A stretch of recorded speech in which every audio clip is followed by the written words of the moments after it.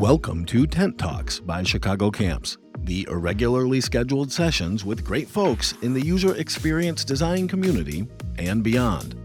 Catch up with previous Tent Talks, submit your own Tent Talk idea, and learn about our high-value, low-cost events at chicagocamps.org. We're joined by Danny Norden, a product design architect who talks to us about her experiences identifying the right steps forward in her career path. Enjoy! You've made the interesting choice to move from a people leadership role into more of a design/product leadership role. Could you tell us about that journey?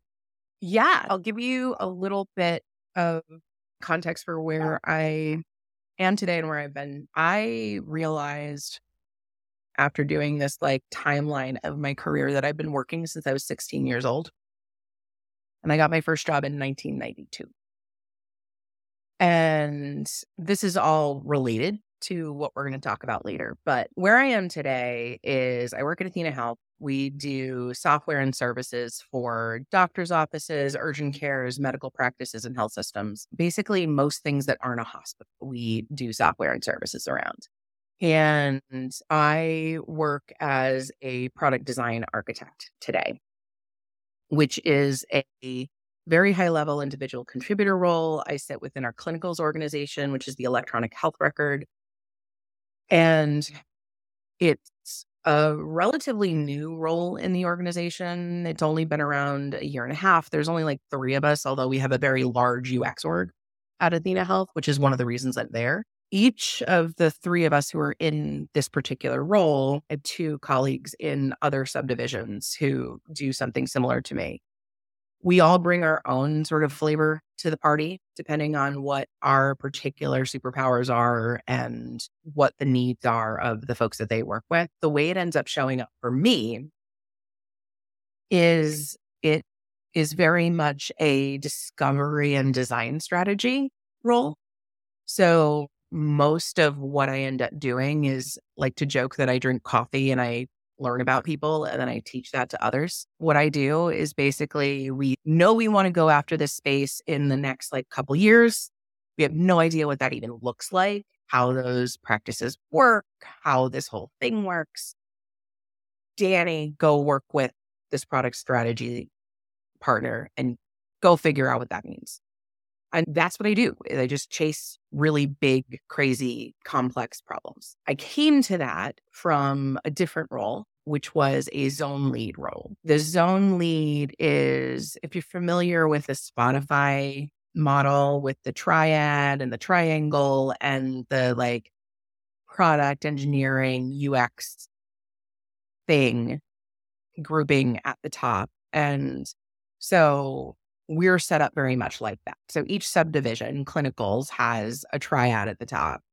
And then there are several zones that sort of own these broad problem areas. And as a zone lead, I own strategy for that zone, help to figure out what do we want to execute on? What are the things that, we need to go after? And then I manage the designers who were actually executing on it. So the journey of going from that role to the previous role was really a journey of a couple of things. One was realizing that I really struggled in that management role. I wasn't fully expecting to, but at the time that I took the role, we were just out of a reorg and the option was go support a Scrum team or manage people. And so I was all right, fine, I'll manage people. And I had managed before and had a horrible experience. I had a horrible experience, but I chalked a lot of that up to the toxicity of the environment. I didn't think of it as necessarily I'm a bad manager or I'm bad at managing and I still don't think that's it. What I wasn't expecting when I started managing people was just how exhausting I would find it and how much it would swallow everything I had and leave room for almost nothing else. And so I would go into my one-on-one and just be actively miserable and crying in front of my boss because I was so overwhelmed and overwrought and like I didn't know what was going on and I was having so many problems. And to his credit, he hinted very strongly and actually said directly at some point, trying to hire for this role over here. You might want to think about this. And for various reasons, I didn't take him up on it until finally I reached a tipping point, and I did. The other side note to this, and then we can talk a little bit more about the process I took internally to get there. The other sort of side note to this is that this year I was officially diagnosed with ADHD, which is something that I have known more or less since I was a kid, but I grew up in the 80s and they didn't say that girls had ADHD in the 80s. And I was a gifted kid. So everyone's like, oh, she'll be fine. And all of that kind of ends up playing into the reason I ended up in where I am today and much better there than where I was as a manager. You mentioned that you were able to spend a good amount of time self-reflecting on the things that happened in your people manager job that helped you go to product leadership. This is a three-parter. Yeah. How did you know where to start? What did you learn through your introspection? Were there any things you kept coming back to? I realized as I was thinking through that question that there are nuances because there's always nuances. That's my brain. It just thinks in nuances. There's the part of it that is just how I've always operated that is partially the ADHD. And that's just how my particular brand of neurospicy shows up. And then there's the part of it that is systems that I have put into place, either intentionally or not, over the course of years that have helped me to make reflection just a thing that I do. And then there's this whole other piece that I would be really remiss to not name as privilege. So I will get the privilege stuff out of the way first, which is that I tend to respond to anything that, and this is part of how I work and part of privilege. I tend to respond to any of these types of like real big challenges where like I just can't figure out why this is working or why this isn't working by hyper focusing on it and figuring out, okay, what do I need to learn? Where's a course I can take? What's a thing I can do? And so that is a habit that I'm trying to break slowly, but I had not broken it yet. And so I took a micromasters in business leadership from edX. And that had a whole bunch of self-reflection exercises. I also hired a really amazing coach, Whitney Hess, who I absolutely love working with. The things I learned from those two experiences, and they were very much like I had to pay for this out of my own pocket, and it was real not cheap. And I am blessed that I have the privilege and support to do that. Also have a couple of really great resources at Athena. In fact, we have one of our employee resource groups, the Women Leadership Foundation, has a mentoring program. And it's a formal mentoring program, lasts 6 months a year. And so I've been a mentor and a mentee for 2 years running. And so those three things were super helpful. And again, recognize these are not things that everyone gets. There's a lot of things that I really picked up from all of those things. With the leadership course, it really gave me a sense of, okay, how do I actually want to lead? How do I want to show up in the world? How do I want to show up for the people that I serve? And so at the time I was taking this course, it was still very much like I was still thinking of myself as I'm a manager and I have to figure out how to be a manager. Working with Whitney, the most interesting thing that she shared with me, and mind you, there was a lot, but the aha moment she gave me, and this is where the ADHD came in. There were these different levels of influence that she talked about, different levels of UX impact. And I forget what all of them were, but the two that were most related to where I was in my career were drive and guide. So drive is you are managing other people to get the best performance out of them. Guide is you're actually steering the ship and figuring out the direction that you were going to go and like, where are we going to head? And she told me multiple times, we've been working together for, at this point, this was my second engagement with her. I worked with her in my first management job when I was having those problems too. And I got to tell you, you're a guide and you're stuck in a drive role. But everything you've ever said to me suggests that you're a guide and you want to be a guide. So we got to figure out how to get you a guide role. And I'm like, no, that can't be right. Like, I have this very stubborn habit of not believing people when they're obviously right. And that was the biggest thing I got out of that piece of stuff. The other piece of it is some of the systems that I've put in place over the years, either intentional or unintentional. Because the one thing I have known, even if I wasn't officially diagnosed with ADHD, is I've always been really big on templatizing things and making databases and doing these other things, because if I don't write it down, it falls out of my head and I may never remember it again. And I spend a non-trivial amount of time trying to essentially remove decisions that don't feel like they need to be made. And so a lot of this year, for example, has been trying to figure out, okay, what do I need to make sure I do the thing, because certain things are causing more stress. So I bought an automatic dog feeder because I realized I was spending a solid 20 minutes every morning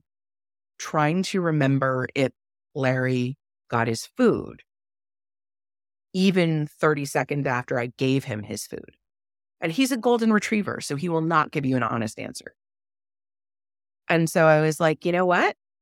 I'm going to get an automatic dog feed. And so I don't have to think about feeding him anymore. I just have to make sure the damn thing is full. So the systems that I created, actually, a lot of them exist in Notion. And I sent you a link earlier with a bunch of the resources that I put together. I have a bunch of Notion databases and templates. Like I have one template for my case studies.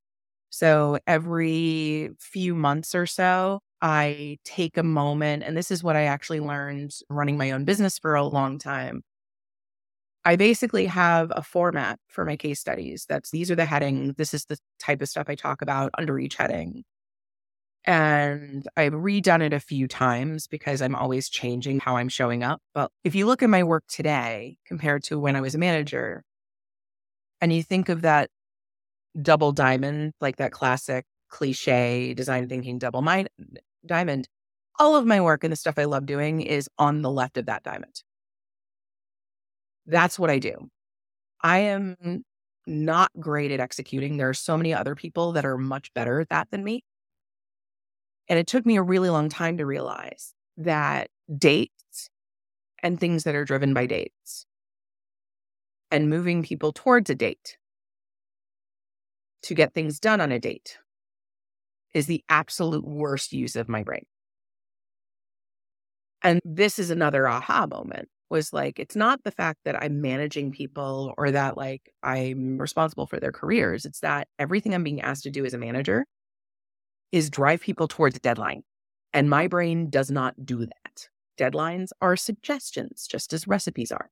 They're like mild suggestions. They're over here somewhere. And because they're not now, my brain does not remember them. And so the fact that my entire job was just taking everything out of me, because I was constantly like, okay, wait a minute, when does the release start? Like to this day, I've been at Athena for 4.5 years. I still don't know when our release starts. And so people would say things to me like, oh, these teams need to be done by sprint 2. I'm like, okay, when's sprint 2? What do you mean you don't know when sprint 2 is? I don't know. Give me the calendar of sprints. I don't know. And so I would have these conversations all the time. And I didn't realize it was just because of how my brain works. When that's the thing that I have to do is like drive people towards this one thing. Oh, but I was talking about systems. This is also ADHD, by the way. Most of my stuff is in Notion, and I have a database of love notes. That's the biggest thing, is a database of love notes. It's great to hear that you had such a positive experience with Whitney. I think she's great, and I'm glad to hear about that. When you were going through that with Whitney and figuring out what you were and weren't in your role, how did you keep yourself from falling into a pit of despair, not knowing where you were or what was wrong, trying to identify that? Oh, I can't guarantee I didn't. Like I totally did. Multiple times. I think that this kind of goes back to the systems.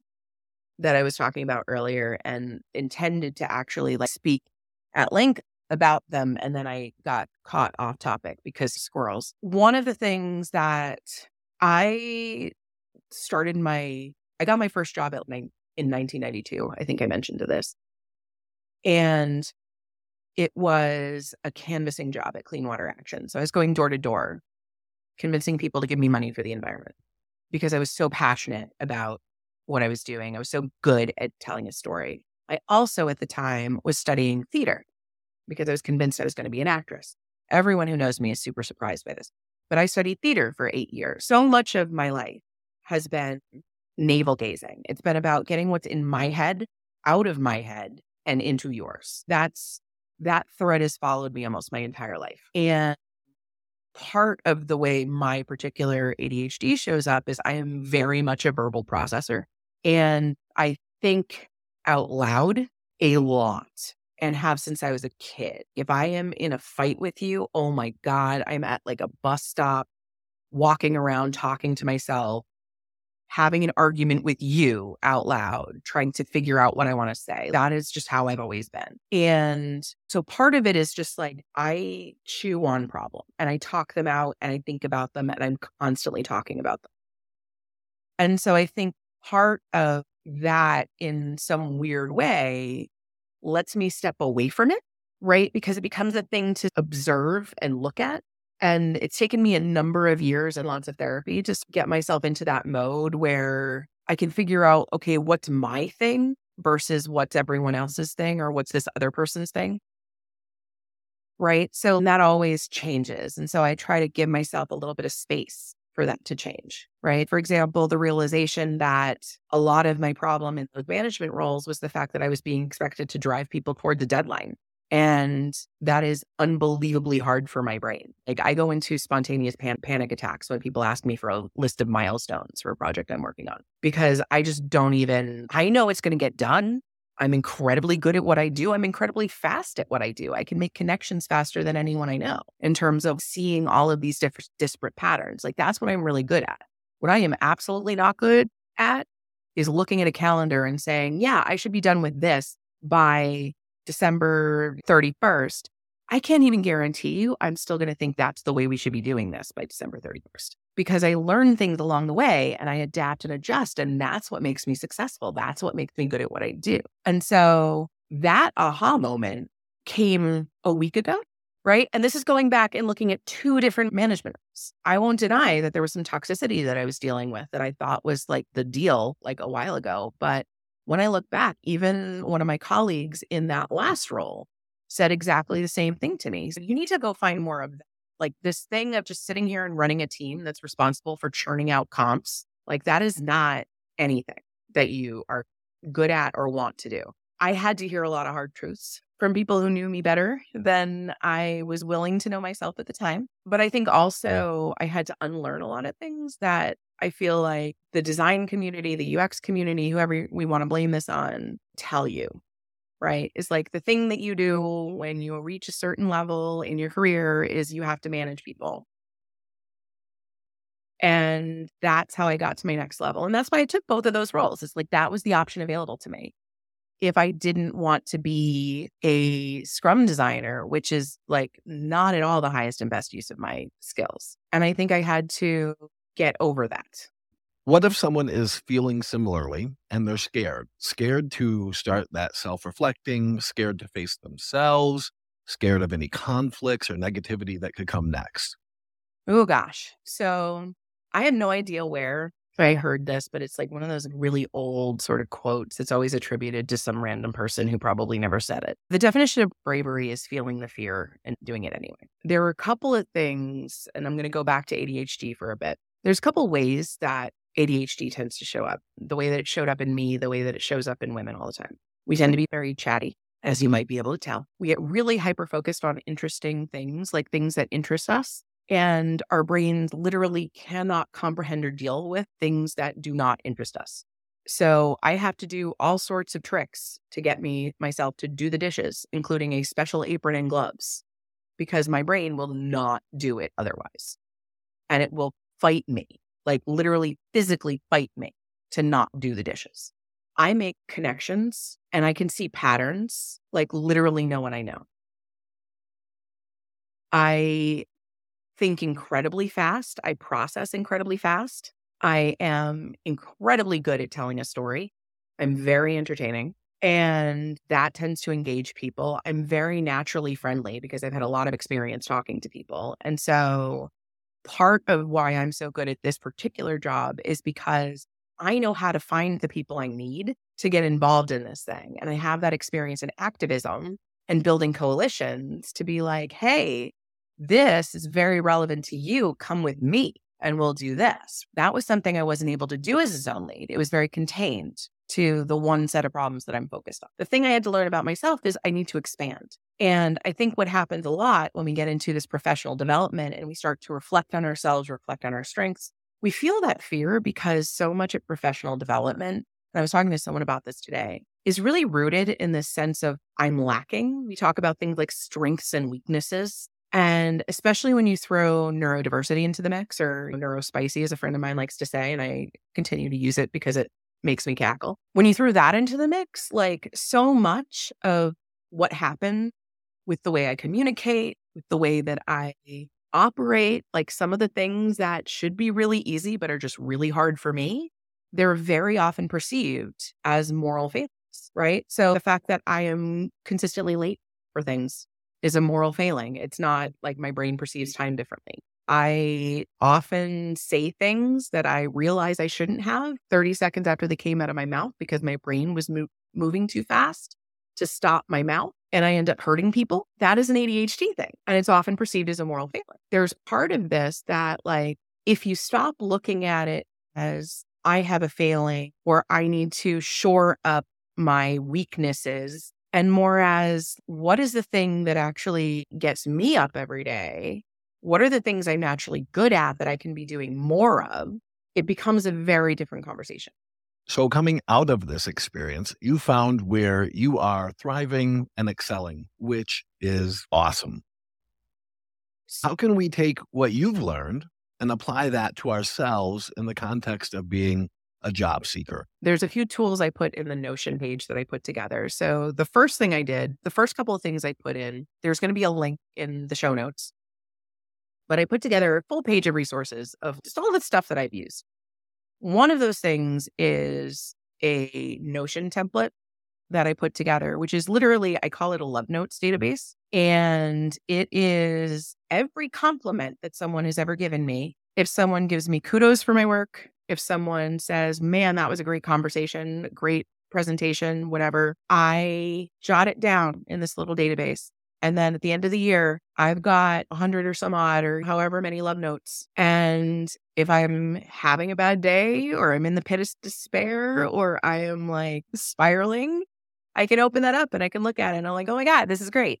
The other thing it does is makes review time super easy because I can point to that and give it to my boss and say, hey, look at that. The other thing that having a database of love notes does is it gives you the ability to look at trends and see thoughts over time. And so the other resource I put in there is a daily notes template in Notion, literally like a daily recap Notion and template. That is a very slimmed down version from what I use, but it's based on this book called The Progress Principle by Teresa Amabile. But it's a very simple idea. It's just capture a very small amount every day. And I do basically 2-3 sentences. I've been doing it for about 7.5 years or almost 8 years. Every night I write 2-3 sentences and it's just a quick recap of what I did, of what happened that day.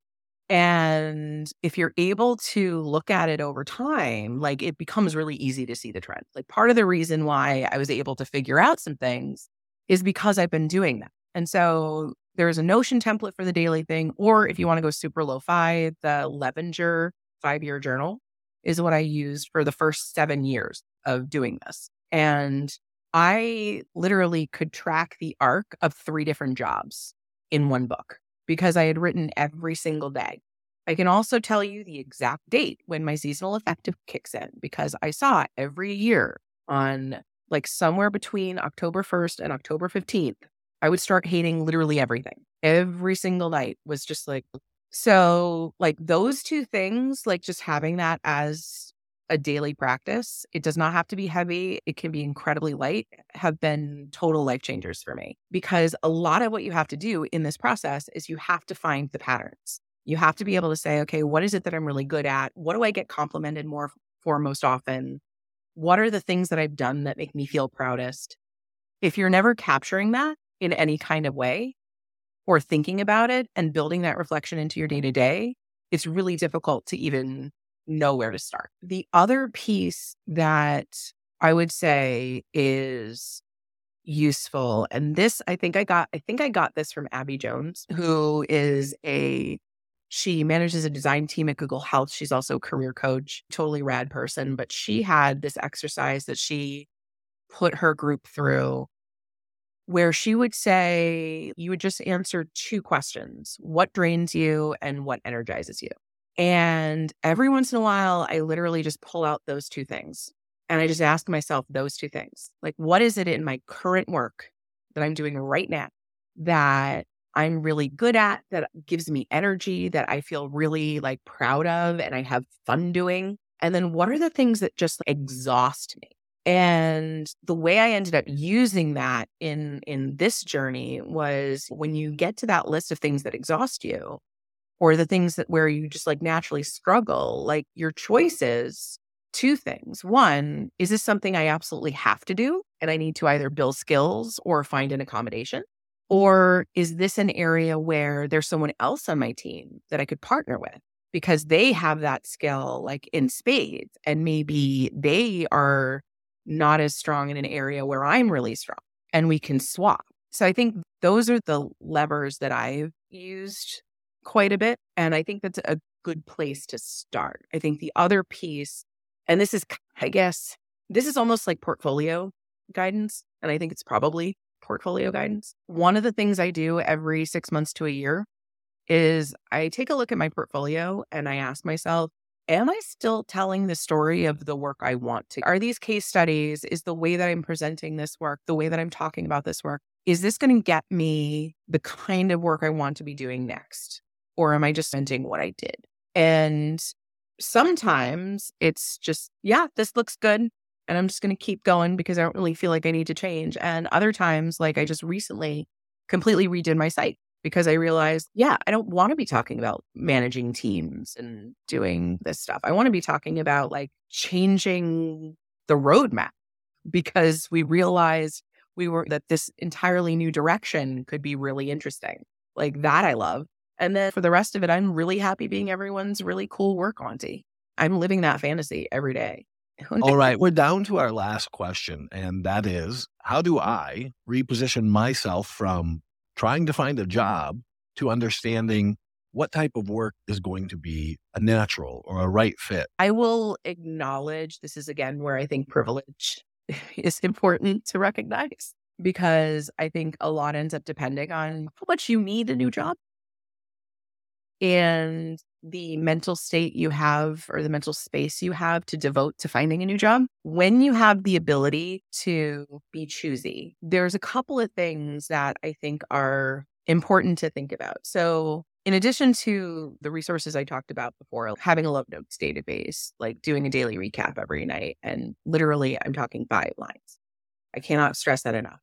5 lines, not 750 words, not like a blog, like 5 lines. This is what happened. One of the things that I ended up doing that was incredibly useful is I just got at a whiteboard and did a timeline, and I can actually show you. I can send you a picture. I can put a picture on that Notion page. You can see here. That is a timeline of almost every job I've had for the last 30 years. And just being able to look at it visually like that, and it was pretty simple. And maybe this is just my particular brain. Maybe it won't work for other people's brains, but being able to do that, like way zoom out of what have I done? What have I learned to date? And what's the next thing? That knowledge is so important. And being able to build in that, like, especially for folks who are like really new grads and are just starting their career, if you start building that muscle now, of just literally for every job you've had, what did I learn from this job? What was really great about it? What really sucked that I don't want to do again? And being able to see sort of those trends on a line over time is a really important thing to be able to have when you're going into a new job, right? Because so often what we think about is we think about the hard skills we'll need. What are the craft skills we'll need? And we don't think about, or we go the opposite way and we think about what is the vibe I want? What is the culture I want? And we don't think about that balance. Right. And so I think that when you do that reflection of who have I been? Who am I now? And that helps you figure out what you need when you go next. And back to the point of privilege and space, I think the best time to do that, honestly, like that's one of the reasons why I just build it into my day. And I just take a little bit of time every 3 to 6 months just to shut everything down and just look at things and say, all right, what have I been up to? What's worked? What hasn't? And the same thing after every project that you work on with somebody, just a couple questions. So what do you think went really well? What would you do differently next time? And just get in the habit of doing that and collecting it. And eventually you see the patterns and you get there. Thanks for listening to Tent Talks. Check out our other great Tent Talk sessions and events at chicagocamps.org.